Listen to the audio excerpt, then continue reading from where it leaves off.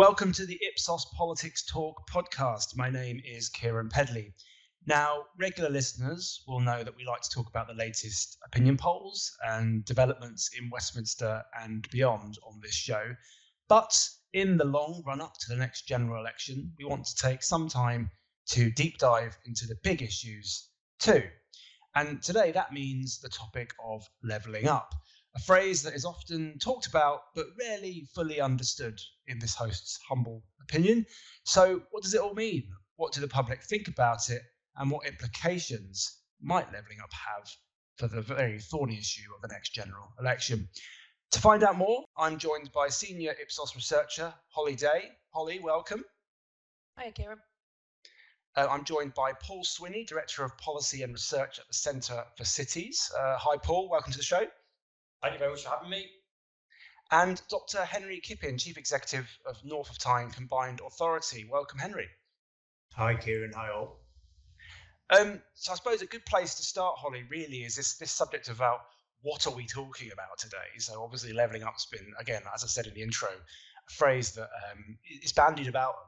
But I wondered if you could just talk us over briefly some of Ipsos's work in this area and just give us an overview of what we kind of know. Yeah, so thinking back to last year, February 22, the government released their long-awaited levelling up white paper. I can't remember if it was delayed 3 or 4 times. It might be more than that. Someone can correct me if I'm wrong on that. But it finally got released, and it contained these 12 missions. So it said that they were all quantifiable things that were to be achieved by 2030, and they were aimed really at being this package of cross-government objectives. So what we did at Ipsos was then we decided to use these missions to create what we call our levelling up index. So behind each of the 12 mission headings, we devised a number of public perception questions. So things like, what are the public's priorities on things? What are their attitudes? What are their opinions?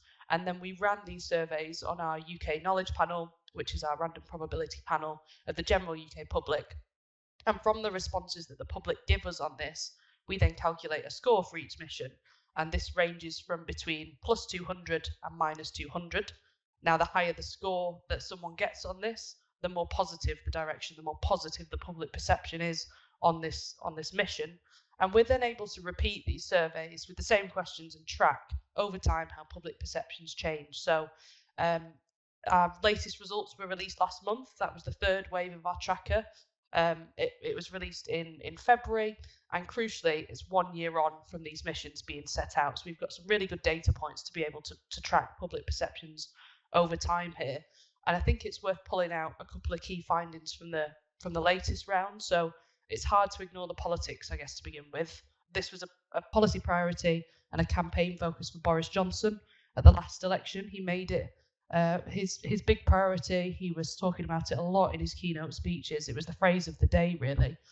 A department came out of the back of that. So we've got the Department for Levelling Up, Housing and Communities. We've also got a Secretary of State responsible for that, so Michael Gove. And this is the legacy that Rishi Sunak now has to compete with. And he doesn't seem to be banging the drum quite as loudly as his former boss.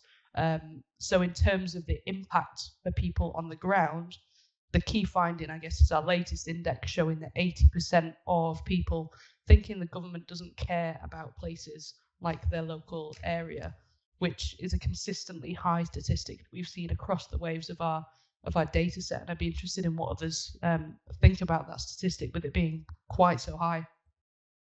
Yeah, I'll come to the guests here. I mean, I suppose it is just brief remarks from me first, from the politics angle. I mean, when we look at public opinion on the issues that matter most to people, we tend to find the economy, cost of living, healthcare, NHS, and to a lesser extent recently, sort of issues around immigration and small boats dominating what the public think. But of course, a lot of these issues are interwoven in many respects with this idea of levelling up. When you talk about the NHS and healthcare, most people think about, yes, they think about the institution, but they also think about their local hospital.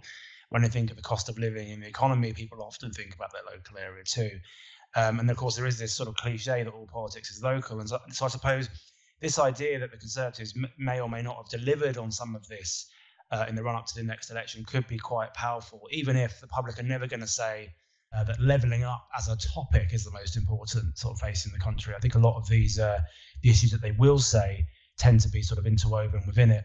I mean, Paul, I'll come to you first. I mean, we're going to get into the nuts and bolts of this a bit later to do with your subject area of cities and other areas of devolved policy too. But what's your kind of headline takeaway for some of these numbers? It's clear from what Holly's saying that there's a fair amount of discontent about how government is supporting some local areas. Well, it's very interesting, I think, to get some numbers around this. There are a few things that come out from it which I think are worth drawing on. So the first is around people or feeling the government doesn't care. I think that is quite an interesting one, given how much focus has been given over to the levelling up agenda in recent years. Certainly there's been more spoken about it, but it seems that what has probably been quite a long-running resentment, which is, the national doesn't care about the local very much, continues despite that. It'll then be very interesting to see how that plays out at the next election, whenever that is going to be. I think there's a second element to this, though, maybe it points to a bit of the psychology around this, which makes it politically very difficult, is around the nature of how people feel about whether they get more money than elsewhere. And I think that your findings have consistently shown that people tend to feel that they don't get their fair share and somewhere else always gets more. So, well, everywhere can't feel like that, because somewhere's got to be getting more somewhere in the system, if that indeed is the case. And I think that points to perhaps a perception and an issue, or maybe about how people have an expectation of what they're going to receive, and it always falls short of that, which is something which is very difficult to square in politics if you're constantly fighting against that. Because how do you ever win any plaudits eventually if there's this inbuilt thing that someone else is always getting more than me? And that's fascinating in terms of the small p politics around this and what it then means for the agenda. I suppose, Holly, just before I bring Henry in, it's quite an interesting subject what Paul raises there, because I mean, I talked about immigration earlier, and that isn't the subject of this podcast, but I mean, it's fair to say that you often find that people will say immigration is too high, almost irrespective of the actual numbers. I mean, that there's a sort of ingrained perception there, and I sort of wonder to what extent, with the idea of my local area is shortchanged, it may well be a similar thing going on. So I suppose. So as in, it's very hard to imagine that a particular local community or local region would say, oh, no, we're fine, thanks, we're all sorted. So I suppose in many ways, as a researcher, what that makes me want to do is to look at the relative scores across the different regions to sort of say, okay, generally speaking, people might not think their local area gets enough, but where's that feeling felt most strongly? And does our data show that? Are there particular regions or areas of Britain that feel this that they're not getting a fair share more than others? Yeah, this definitely comes through quite strongly in our data, and I'm conscious I don't want to make this a north-south divide podcast, being a proud northerner myself, but the northern regions do particularly stick out. We do cut the data in other ways as well, to be able to see that intra-regional difference also. The numbers were particularly stark on the message that Paul was talking about here, where people just don't feel like Westminster spends enough on their area compared to others. So, for example, in the southeast, 30% of people think the government spends less in their area than others. This jumps up to 3/4 for the northeast and 2/3 for the northwest. So almost twice as many people in those northern regions are feeling hard done by in that respect compared to in the southeast. And that message stands out across most of the perception data that we collect. So I don't know if, Henry, you've got a thought on that, being part of the north of Tyne yourself, given the northeast is one of those regions that sticks out quite sharply in our data sets. Yeah, I think there's a really, really interesting long-term issue here about, well, as Ben Page was quoted years ago, of wanting Swedish welfare with American taxes for the UK as a whole, and that we're kind of mid-Atlantic in that sense.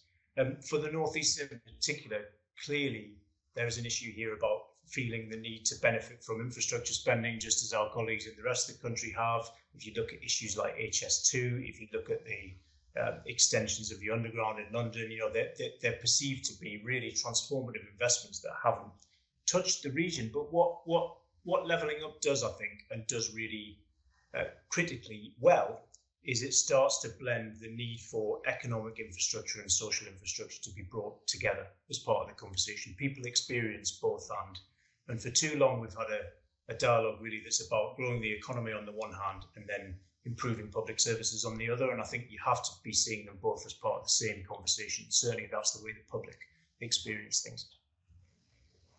And Henry, your experience, in your role in the North, I mean, do you find that when you're speaking to the public and in the various work that you do these results chime with what your experiences have been in terms of that discontent that maybe the North's getting short, or in your case, the Northeast is getting shortchanged vis-a-vis the rest of the country? To an extent, but also people want a positive narrative. They want a positive story about where their place is going in future. And I think where you can see devolved areas of the country being more successful, they've been able to put on the table a version of what good looks like in 5, 10, 15, 20, 30 years. And that's up to us in the regions to do that. And in a way, that starts to answer the question about where the funding comes from to ever deliver levelling up too. Because if we're sat back waiting for central government to apply an East German style 2 billion every year for the next 30 years, we're going to be waiting a long time. So actually being able to see levelling up as something that's not just about central government and is not just about public money is absolutely vital, because the investment case that the regions put forward has to be positive and has to be investable from a private sector point of view too. I'll come back to you, Holly. Now, I do like this idea of the mid-Atlantic, Scandinavian services on North American tax. I mean, obviously, if you end up too mid-Atlantic, you end up in the sea, don't you? So that's probably not a great place to be. Some metaphor there. But let's get into the detail of this a bit more. So let's talk about cities and public services, and I'll come to Paul in a moment. But so what? I mean, one of the things that strikes me as not an expert in levelling up is obviously that, when we look at different regions of the countries, clearly there are economic centres. Clearly there are places where a lot of economic activity and a lot of people live, frankly. So what does our research say about that and about what people think of cities and public services generally? Yeah, so we did ask a couple of questions as part of the Levelling Index about investment in large cities and that being able to kind of proliferate out across the regions that those cities are part of. It'd be interesting to get, Paul, your views on that, because I know you do a lot of work in that area. It doesn't seem, however, that this is chiming with the public from our perceptions data on people feeling that will make a positive difference. So we have 37% of people across the UK telling us that they think investment in large cities within their areas would make a positive difference to their local area and to their lives. Almost half, though, said it would make no difference, which I think is quite a striking figure, and a very small proportion. So, kind of 1 in 10 were saying that it would make a negative difference. It'd be interesting to look at the data, particularly from these areas in the north, because we've highlighted those as having negative figures on some of the other questions, whether these sentiments are a result of kind of the arrangements that are already in place in some of these big cities. So we'll probably go on at some point to talk about the recent Trailblazer deals that places like Greater Manchester, the West Midlands have seen, and the benefits that have come through that. But we're not seeing a tangible effect on public perception of basically the public thinking that a way to go about making their local area better is by investing in a big city near them. Yeah, Paul, what are your thoughts on that? Because it strikes me as I am the cliche guy living in North London, getting on the tube every day, all that sort of stuff, and it's very easy. I mean, I was born in Bedford, so I'm very much a child of the southeast and a bit of Ireland. But obviously, these things, all joking aside, these things are obviously different in different areas of the country. So, I mean, what's your take on some of the findings that Holly's mentioned there, and just the role of cities in levelling up? As someone who gets on the tube every day in North London, but was born in Sunderland, hopefully I get to have best of both worlds, don't you? I think Henry's background is not too dissimilar as well in terms of different parts of the country where he has lived as well. I am really, really pleased you asked this question, because I think it really gets to the heart of the agenda. And again, this second political heading that we've got. So we've just discussed the first one, which is, everywhere feels they just don't get enough. The second one then is about, well, what is the perception about where you spend that money and what the links between different parts of the country, even within the north. And clearly this has been politically very thorny in the last couple of years, and we've talked about left behind places, about the cities v towns debate. And the economics shows, and a lot of our research shows, which has then gone to influence the government's thinking around this, is that the reason why large swathes of the north underperform is because they're big cities underperform. So Manchester, Birmingham and Glasgow in particular, much smaller than what they should be. If you compare them to their counterparts on the continent, they trail well behind places like Munich, Gothenburg, Marseille, etc. So that's where. Sorry, Paul, just to interject there very quickly. So when we say much smaller, this is a really interesting point. What are we saying specifically here? We're saying cities of a comparable population or size? Yes. Let's get specific about that. So, good point. So it is, their economies are much smaller given the size of those places. So they're much less productive than their European counterparts. So every job that is there is producing much less than what we see in these big cities elsewhere in the developed world. Now, theory suggests and practice shows that as places get larger, they should get more productive. That happens in most developed countries, apart from the UK. So London does really, really well. And then you start looking at Manchester, Birmingham, Newcastle, Glasgow, and they don't do very well at all. They trail well behind those comparators, which they should be on a par with. Now, that has all sorts of implications for the local economy in terms of how much they create. It has all sorts of implications for the national economy in terms of how much they're contributing. It also has implications for, I think, that broader regional picture that they sit within, because if that economic engine is not producing the jobs and the quality of jobs that they should be, that's reducing the prosperity that is available that then can be accessed by people living not just within those cities, but around those cities. And yet, when you go and ask the question from a small p political perspective about, well, what are people's perceptions about this? People say, hang on, you're trying to tell me that you're going to go and invest 20 miles down the road and that's going to make my life better? Or you come and invest in my local high street, but have the money here, thank you very much. And there's this massive tension that is very difficult for politicians, I think, to try and communicate. And so, or get round and be able to argue that point. So have those figures around that to understand that perception, I think is really, really important. But then how do you try and shape that message? So in the Northeast, for example, there was a piece a few months ago about Blythe and relating back to what you were saying earlier, Kieran, this perception about we get nothing here, all the money goes to London, it's not fair, etc. Was sort of the angle on it. But the real issue for Blythe is not that there hasn't been loads of money going into Blythe, although more money always would be helpful, at the expense of the Great Southeast. It's that Newcastle is not performing as well as what it should be. So neighbouring Morpeth, neighbouring Hexham, which are very much more middle class type places, they're doing very well out of the limited number of jobs that are available within Newcastle. The problem for Blythe is that there aren't enough of those jobs. The size of the pie is not large enough, so that Newcastle doesn't just provide jobs for middle class people in Morpeth and Hexham, but actually provides jobs for people living in Blythe to a much greater extent than what is the case at the moment. Seems like a good place to bring in Henry.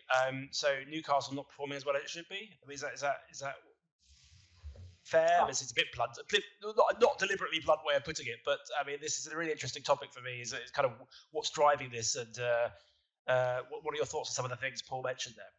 I think the headline aggregate economic evidence on this is fairly undisputable, and that's not to be pejorative to the cities that we're talking about. It's more going back to your point about levelling up and why it has had some cut through, I think, is because there is acceptance of the diagnosis, if you like. I mean, we've all sat in rooms with politicians from across different parties, different parts of the country, and listened to Michael Gove talking about income inequality, talking about health inequalities, talking about the need for an uptick in city regional productivity in different parts of the country. And everybody sits there nodding for good reason, because absolutely that is the right diagnosis, and driving city performance is part of the solution. From the point of view of the regions and making that work for everybody, the version of Newcastle that's performing well has to be a win-win for Blythe as well as it is Newcastle. And actually, if you look at the way that we've developed our economic strategy up here, and I'm sure colleagues across other parts of the country would say too, it has been very deliberately looking at ways in which towns and cities can work together to drive jobs, to drive skills, to make sure that transport connects the two. So the development of Newcastle as a city which has a strong research and development base, let's say fantastic universities, great jobs within the service sector, is absolutely related to Blythe's development as a centre of expertise for offshore wind and the innovation to drive that. So we have to be seeing this as both and. It's not enough to say city performance will drive everything else and we'll just let it happen. And that's the premise really of why people have talked about inclusive growth over the last 15, 20 years, because you have to be able to think not only about how you drive headline economic performance, but how you build the infrastructure for others to benefit from that too. So I just want to unpick a bit more with both of you, and Holly, bring you in as well. So what is it that do we think is driving this comparative weaker performance of we could talk about Newcastle and the Northeast, but just generally different regions of the UK. And what are the 2 or 3 things? I know it's always difficult to simplify it in that way, but what are the sort of 2 or 3 things that the government can do in different areas to try and fix that? I mean, I'll stay with you, Henry, for the moment. I mean, what do you think is driving that underperformance, and what can government do about it? So I'd give 2 answers, which are probably part of the solution that Paul might be able to fill in the gaps on. But I think the decision making, and if you like, the lack of devolution in the system, from my point of view, is part of the issue. So being able to define what the solution might be, having flexibility over the deployment of skills and economic and transport investment, and seeing the join up between those, is absolutely part of what is going to make this work for regions in the future. Their self-determination in their model of growth and prosperity, if you like, is a huge part of the mix here. The second bit of this is about the industries that we've got to come and the net zero transition that we have to make as a UK and as a world. In fact, if I look at where the Northeast comparative advantage is going to lie over the next few years, it is absolutely in areas where you've got to see a major transition in terms of how economic production literally happens, whether that's decarbonising the supply chains for particular industries like automotive, or whether that's literally developing new industries like the generation of offshore wind, carbon capture and storage, and how that impacts on the economy more broadly. So I think you've got the ability to then tell to go back to what I said at the beginning, a really positive story about the legacy of underperformance, if you like, and how the lessons can be learned and translated into really positive progress in future through what are, in effect, new industries and a new industrial base within the UK. And I think the regions outside of the Southeast, don't let me get into this as a binary thing. I think it's an and we need everyone to survive and thrive. But there is a huge comparative advantage for parts of the North to be able to drive that kind of industrial growth in future. And that's where we'll be putting a lot of our effort up here. It strikes me, Paul, that obviously the solutions for the Southeast, and this is probably the most obvious thing, but it bears saying, the solutions for the Southeast and what's needed there are going to be different to what's needed in the rest of the country. So is it about public transport, for example, outside of the Southeast? Are there other issues that are important to try and actually provide solutions to this so that 20, 30 years from now, that underperformance isn't seen? I mean, what do you think of some of that?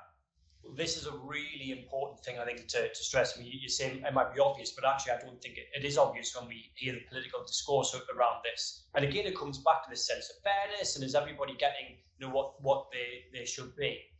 The reason why different parts of the country perform the way they do, or don't, as the case may be, is for a mix of different reasons which are not the same in every area. What that means, this points back to then what Henry's saying about devolution, is that we shouldn't expect the policy response to be exactly the same in all parts of the country. And yet we always fall back to this element of, saying, oh, well, it should be, because everywhere should get the same transport spend, everywhere should get the same skills spend, everywhere should get the same whatever spend. Now, of course, if in some parts of the country transport isn't the problem, but skills is the problem, then you get the same amount of transport spend as somewhere else where transport is more of an issue. It's a bit of a fool's errand. So if it's the case that congestion is an issue in London, we should be investing more in transport to deal with congestion in London.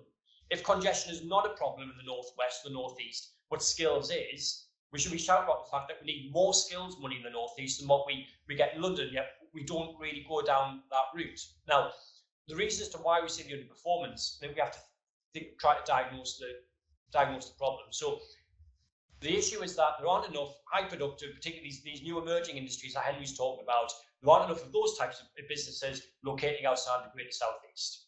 That's what we're all places are competing for, about these high productivity businesses. How do you get them in? Well, then, if we're not getting them in, we have to understand, well, what are the barriers to doing that?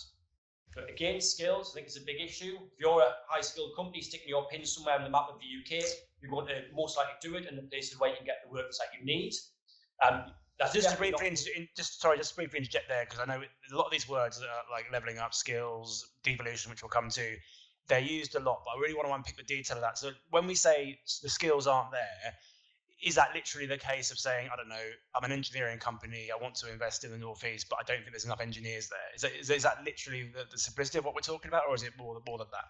So for me, it's broader. I mean, Henry might have a more specific view about this in terms of experience in the Northeast, but I think sometimes we sort of almost drill down too much, I think, into saying, oh, well, it's about engineers. Actually, I think it's about having a pool of people who have enough skills to be able to or enough knowledge and skills to apply that within the knowledge economy, however that is defined. Now, some of that might be in software development, some of that might be in app development, social media type things. Some of it might be in industries that we haven't even dreamt up yet, because we can't predict what is going to be the growth industries of 10 or 20 years time.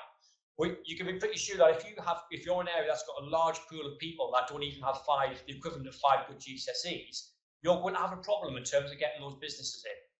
So that is the biggest barrier that we see getting across the North and Midlands of England in particular, and to Wales as well. Then you get the questions about, is the right amount of appropriate commercial space, office space, or lab space, or manufacturing space, or whatever that may be. Then you've got questions about what local transport is. So you deal with the skills issue, make sure you've got the right sort of commercial space. Right, have you got transport that then links those workers to those jobs? And that takes you into discussions then about private transport and public transport and trying to address those. It's those three main things that I think places need to think about, but it is the mix of those ingredients and the overall recipe which will vary from place to place depending on the specific challenges that they face. So this lends itself, I think, Holly, just to bring you in here, to a discussion around devolution. Because again, I mean, the theme I keep coming back to as someone that talks about these topics a lot is that, you know, a lot of these words are thrown about, but then you want to get quite specific, don't you, in terms of what the actual tangible solutions mean. So, I mean, I think I'm not going to ask the others to comment on the politics of this, but you notice, for example, many people in the Labour Party will talk a lot about devolution. But then to get voters to understand what that means beyond there being a parliament in Scotland, for example, or maybe a regional authority or something like this, it is quite tricky. So what does our work on, I mean, that's a very specific point, but what does our work on devolution say in terms of the public's understanding of it, Holly, and then but also some of their priorities around it? Yeah, so the way that we try and break this down, I mean, a lot of it always comes back to spend. That's the easiest way to try and get people to understand what we're asking them here. So we ask people what they think about local decision making and kind of increased or greater local authority control over spending in their local area, with a view to that spending then meaning that their priorities can be impacted by whoever is in control in that space. And we do see general support. We see a mandate for this across the country. That's both across the whole of the UK. We also ask it England specifically as well, because of the nature of the different devolved agreements within the other nations. So we've got 58% of people supporting local authority control for local spending in their area, which is quite a high percentage, and just 15% of people opposing this. It jumps up to 61% in England specifically, because it's important that we break it down to just England, given, as I said, the nature of the devolution deals in Scotland and Wales. And we also ask people specifically about directly elected mayors, because these guys have been popping up a little bit more across the country. There are lots of areas now who've got quite well-established local mayors. So we've got, for example, Andy Burnham, we've got Andy Street, we've got Ben Houchin, we've got Tracy Brabin. We've got quite a lot of mayors, particularly across the northern regions, I would say. There's a little bit less support for this idea specifically. We do see that when we ask questions, and it tends to come back to, well, where is the money coming from for this?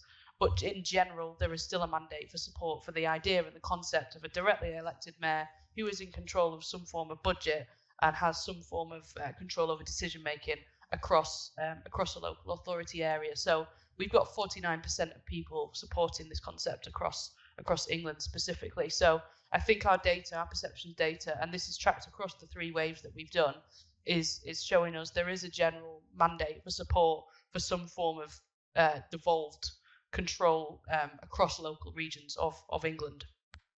So good time to bring Henry in, I think. So devolution. So what does successful devolution, what does that working well mean in your area, do you think? I mean, how obviously people want the money, but presumably it's not, as you've alluded to earlier, it's not just about that necessarily. It's about decision making as well. I wonder if I can challenge gently this idea that devolution is always about control.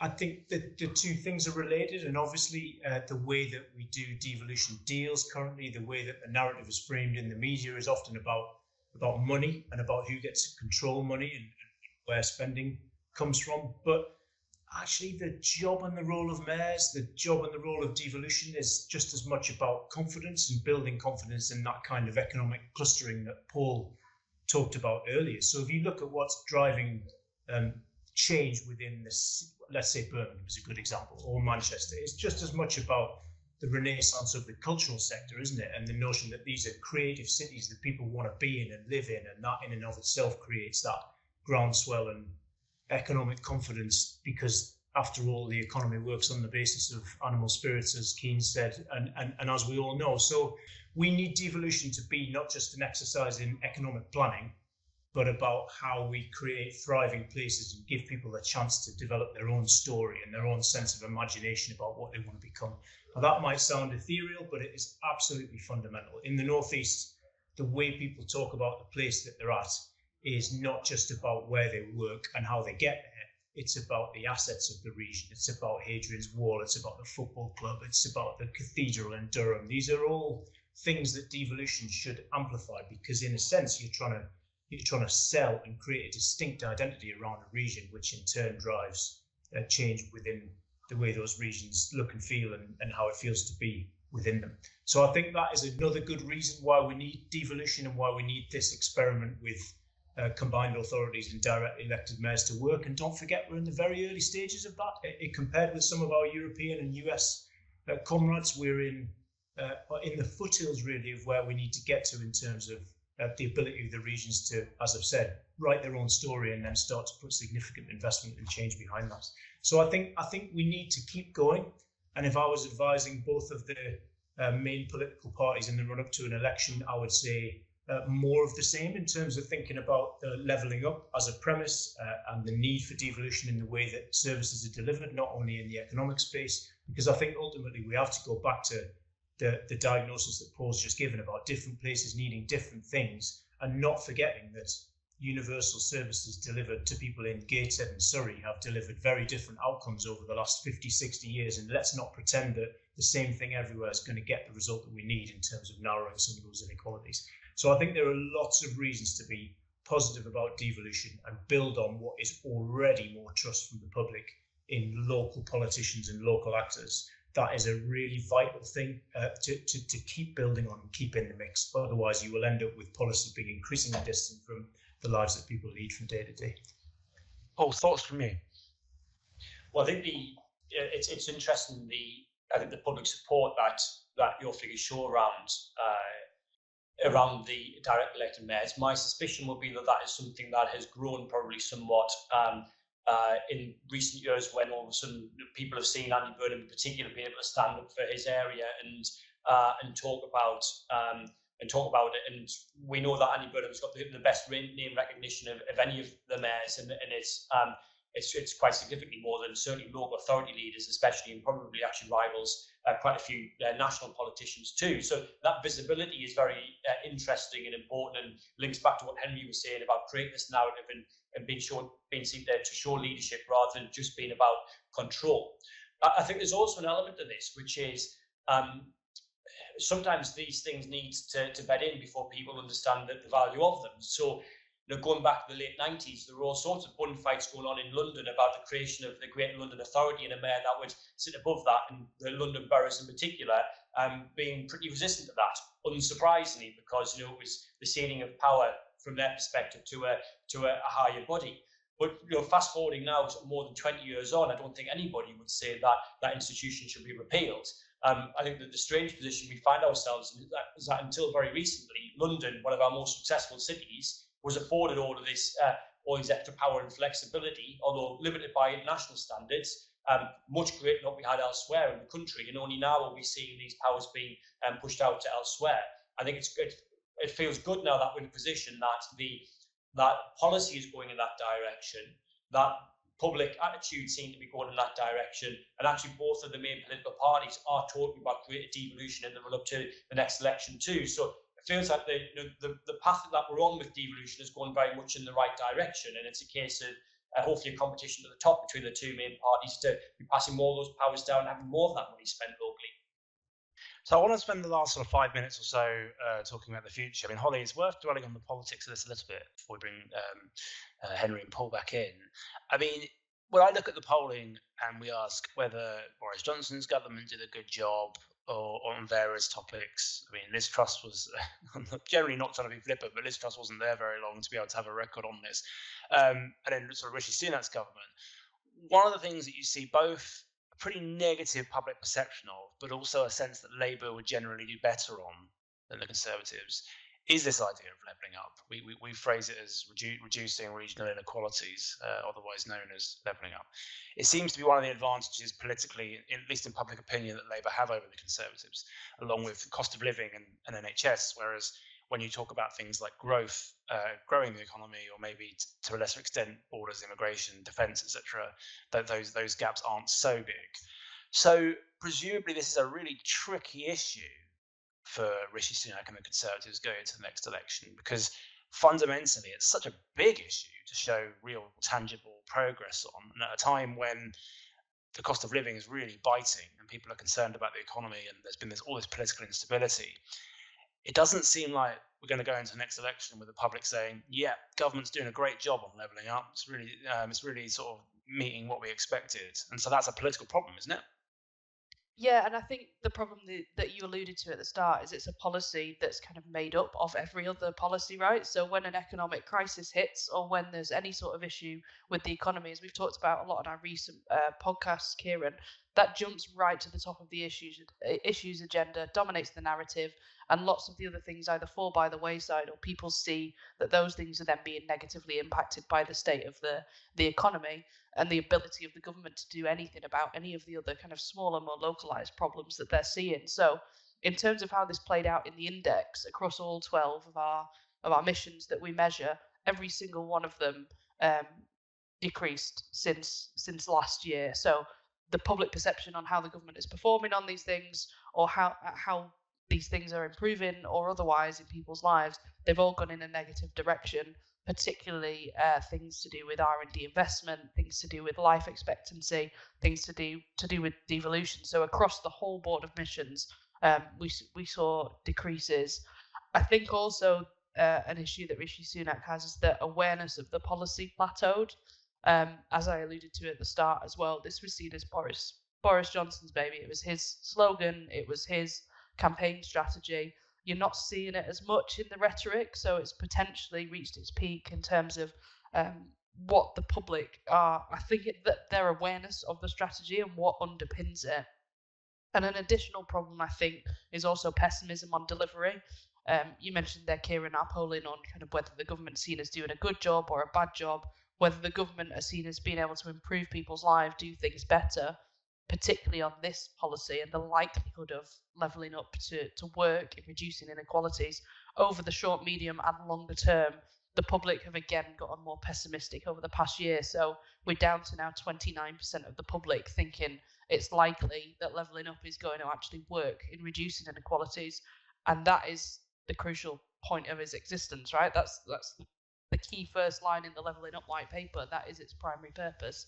And if a very, very high percentage of the public are not seeing that as likely, it's unsurprising that the trickle down is then across the rest of the missions and across their lives as a whole. People aren't seeing tangible changes and aren't feeling particularly pessimistic about seeing tangible changes and improvements with the measurable targets that the government has given themselves to hit some of this stuff by 2030.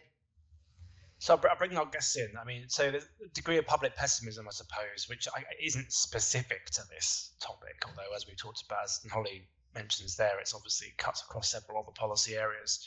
But there's a degree of public pessimism about lots of things at the moment, and this subject is one of them. But nevertheless, a degree of pessimism anyway. So I suppose, Henry, how do policymakers address that? And where do you see this conversation going in the sort of short and medium term? So, to an extent, I would disaggregate the policy and the politics on all of this, because if you were to take Holly's exposition of that public data at face value and dig into it a bit, I'm sure people will be talking about transport, about skills, about the jobs that they have, about the quality of their housing and the extent to which they feel economically ready enough to move to the next stage in their lives. Those are never not going to be big issues for people. They are doorstep issues. Whether we call them levelling up or not, they will remain huge issues for everybody across the whole country. So I think to some extent, we have to be really clear about what comprises of levelling up and roll with the punches a little bit in terms of the political framing of some of that. Having said that, I do think that there's something in setting out long-term missions, I think, or goals which have a degree of cross-government buy-in to them. I think that's an important process. Now, you could argue about the extent to which that's happened. I think some departments are probably more pro levelling up, quote unquote, than others are. But we, as local citizens, as people within cities and regions, as local government even, we experience all of government all of the time. And so actually anything that starts to join up departments to focus on the meaning of what they do in a holistic sense, I think is a good thing.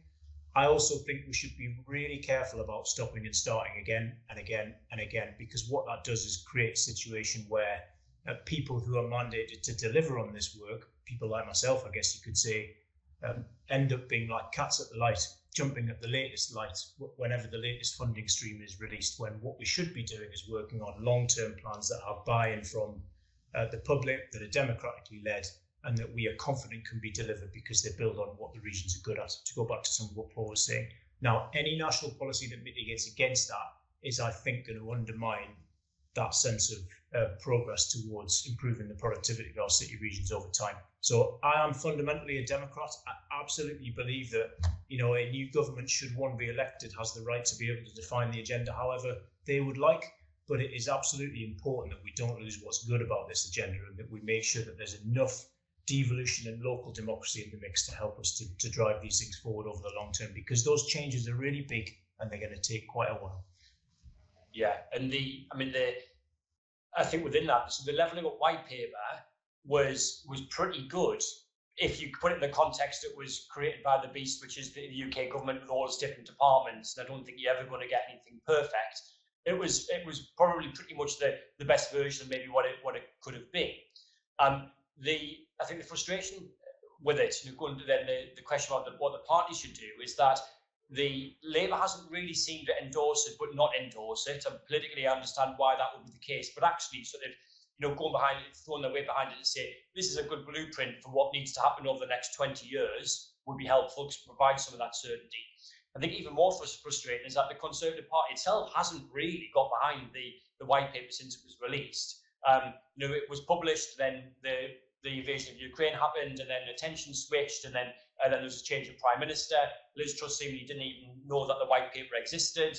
And then we had Rishi Sunak come in, and he seems to have been pretty lukewarm about talking about it. What you really need is both parties to say there's a blueprint here. We might change things around the edges, but the 12 missions, and this is what we're going to go for, irrespective of who's in government next. Then I think from the Conservative side, they really need to have something to show before the next election, and they haven't got much time in order to do that. What is that going to be? And then you want both parties setting out what it is that they're going to do in terms of the next stage. So if we're in phase 1 or phase 1A of levelling up, and phase 1B is the next parliament, tell us what that's going to be, and have that competition. Now, on a devolution front, I'd say they both have committed to that. I think that's a good place to be in. But what else? What else is the vision? What is the Labour vision? What is the Conservative vision? Because it's not clear that they do back their own white paper. That's, I think, the sort of stuff that we would like to see, as observers and commentators on this. And I'm sure that's something that Henry and colleagues would want to see as well, in terms of being able to try and deliver something around it. The final couple of remarks then from both of you. So Henry, just last minute or so, what do you think are the key messages to take away from this discussion, and priorities for the future of this topic? I know it's hard to condense into such a short time frame, but what do you think are the main things to be thinking about looking forward? So for me, I think the data really supports this idea that we need areas to start to shape what good looks like from our point of view. I think it is not a tenable thing to do to sit back, light a pipe and complain about the national agenda, when actually we should be using the powers and flexibilities we have to tell a story about where our economy needs to go in future and what investments need to be put around that. Now, there's plenty of places across the UK doing a good job, but I don't think that levelling up is a policy platform that can ever be fully written out and written through by our colleagues in Whitehall. They should be setting the broad framework and thinking about if you like, the tax and spend base that sits behind that, but it's for the regions to start to develop a really proactive version of what the next 10, 20, 30 years looks like. So there's just as much of a compulsion on us as there is on central government to start to answer the question that Paul has posed. Now, there is a positive environment that can be created for that by each party continuing to push forward on devolution and making sure that that doesn't disappear from the policy platform. I think that needs to be embraced. I think that needs to be doubled down on. And I think you'll see that there's credible delivery and great insight will come from the regions to deliver on that. And Paul, final thoughts from you? So good politics doesn't equal good economics. It was ever thus. I think it's for either party, it's about trying to understand how do you bring those things together. So from the economy side of levelling up, and from the growth side, if we've got a growth problem, what are we going to do about tackling those barriers that we see to growth in different parts of the country? And then for those places where we shouldn't be expecting them to be the next centre of the tech industry or whatever it is, what are we doing for those areas? What are we doing for them around skills? What are we doing for them around public services, and having that clear vision about making sure that places aren't being left behind from a social perspective, and have then got access to the opportunities that may exist from an economy perspective, even if those opportunities aren't literally in their hometown. And Holly, from an Ipsos perspective, I mean, this is obviously something that's a key priority for us to keep tracking. I mean, what are you looking out for in the data looking forward? I think one of the crucial things to continue to look at is, I know we've talked a lot about the regional inequalities as part of this podcast.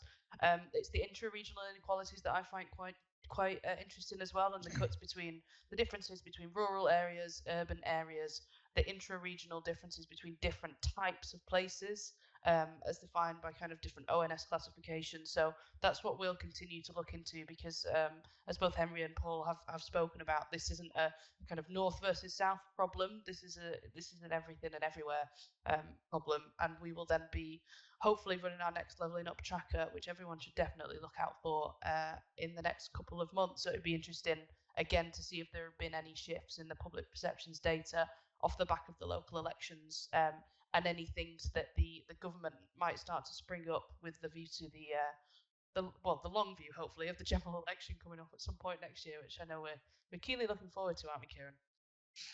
Oh, of course. It's like Christmas rolled into Easter, rolled into all sorts of different things. So very much. I can't believe it's nearly been 5 years, but I suppose quite a bit's happened in that time.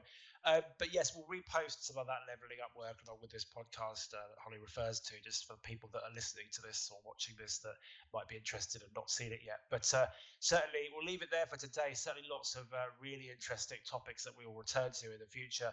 But a big thanks to my guests, Henry Kippin and Paul Swilling. Thank you for joining us. And Holly, of course, always a pleasure.